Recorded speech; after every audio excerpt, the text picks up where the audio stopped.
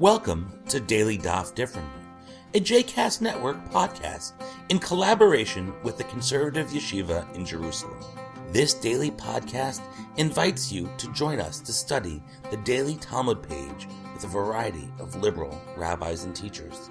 For more information about the Conservative Yeshiva, please visit conservativeyeshiva.org. For more information about the other JCast Network podcasts and blogs, please visit jcastnetwork.org. Shalom. Welcome to Daily Daf Differently. This is Rabbi Joshua Heller, Senior Rabbi of Congregation B'nai Torah in Sandy Springs, Georgia. Today we're studying Tractate Ta'anit, Tet Vav, Aleph and Bet, 15a and b. Our daf today starts a new chapter of the Tractate Ta'anit, and the entire first Amud and part of the second are taken up by a lengthy Mishnah that describes the procedure for public prayer on a fast day that is called for lack of rain. Now, of course, the underlying assumption is that lack of rain is a punishment for sin. So we bring the ark that holds the Torah scrolls out into the street, we put ashes on it, and also we put ashes on the heads of all the dignitaries, leaders of the rabbinic community, as well as all the common folk. There is a senior figure, a Zaken, who offers words that press the heart, the Mishnah says, mentioning the repentance of the people of Nineveh in the book of Jonah, noting that it was not their sackcloth, but rather their repentance that undid their punishment. So clearly to bring rain, we must repent. The other thing is that not just anyone leads the service. It should be an elder who is a regular prayer leader. That elder should have children so that he knows mercy and concern. And that elder's house should be empty of food so that we know that he is truly serious about his prayers. Later on, the Gemara will note that, as we saw in the last daf, a leader's dignity is different from that of his followers or the common people. So, for example, having someone else put ashes on your head involves greater humility and distress than doing it yourself. What prayers are recited at this service? Well, the central feature of almost every Jewish service is the Amidah, the standing prayer. Nowadays, the Amidah has 19 blessings. However, we call it the Shmoneh Esrei because once upon a time, the standard version had 18. So on a fast day, we are told they would add 6 to get to 24 blessings total. What are these extra blessings?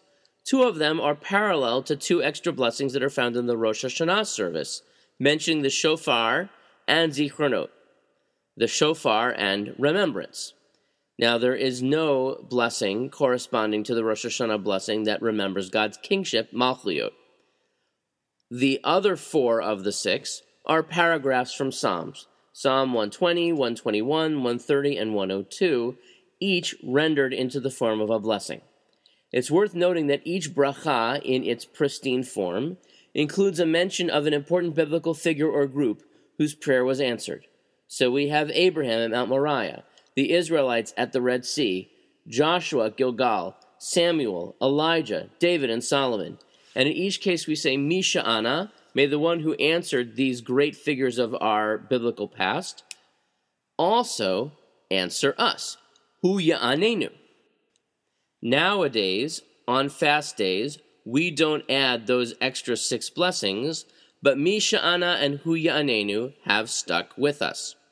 Now, a later liturgist collected these 7 phrases, and others, into a piyut creatively named Misha'ana, with the refrain, Hu Ya'anenu.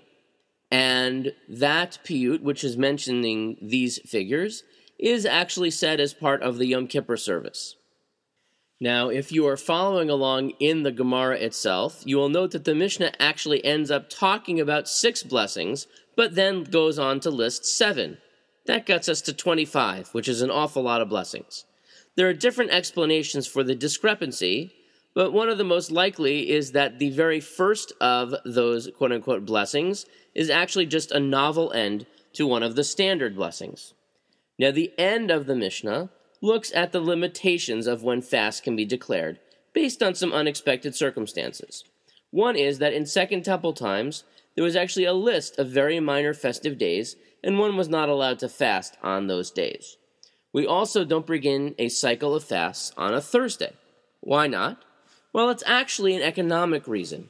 If people are fasting on Thursday, Then Thursday afternoon, you see a spike in food purchases because people are going out to buy to prepare for Shabbat, but they are also buying extra food so they can break their fast that night. You'll have a run on the stores, shortages, hoarding, as people come to the conclusion that there is not enough food and the shelves are bare. It's almost like Atlanta when they are predicting a fraction of an inch of snow.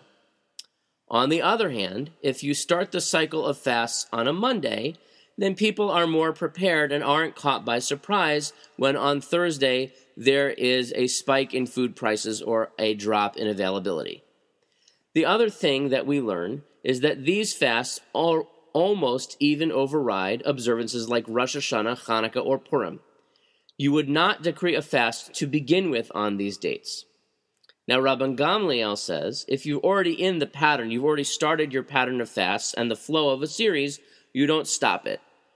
Rabbi Meir says you do stop the pattern, at least by ending the fast early, so as not to run into the holiday or Shabbat. So we've seen today that in ancient times, up to 6 additional blessings were added to the Amidah, bringing up to a total of 24.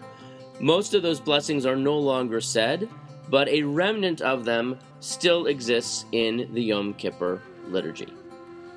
I hope you've enjoyed today's episode of Daily Daf Differently, and that you'll join us again tomorrow for a new page.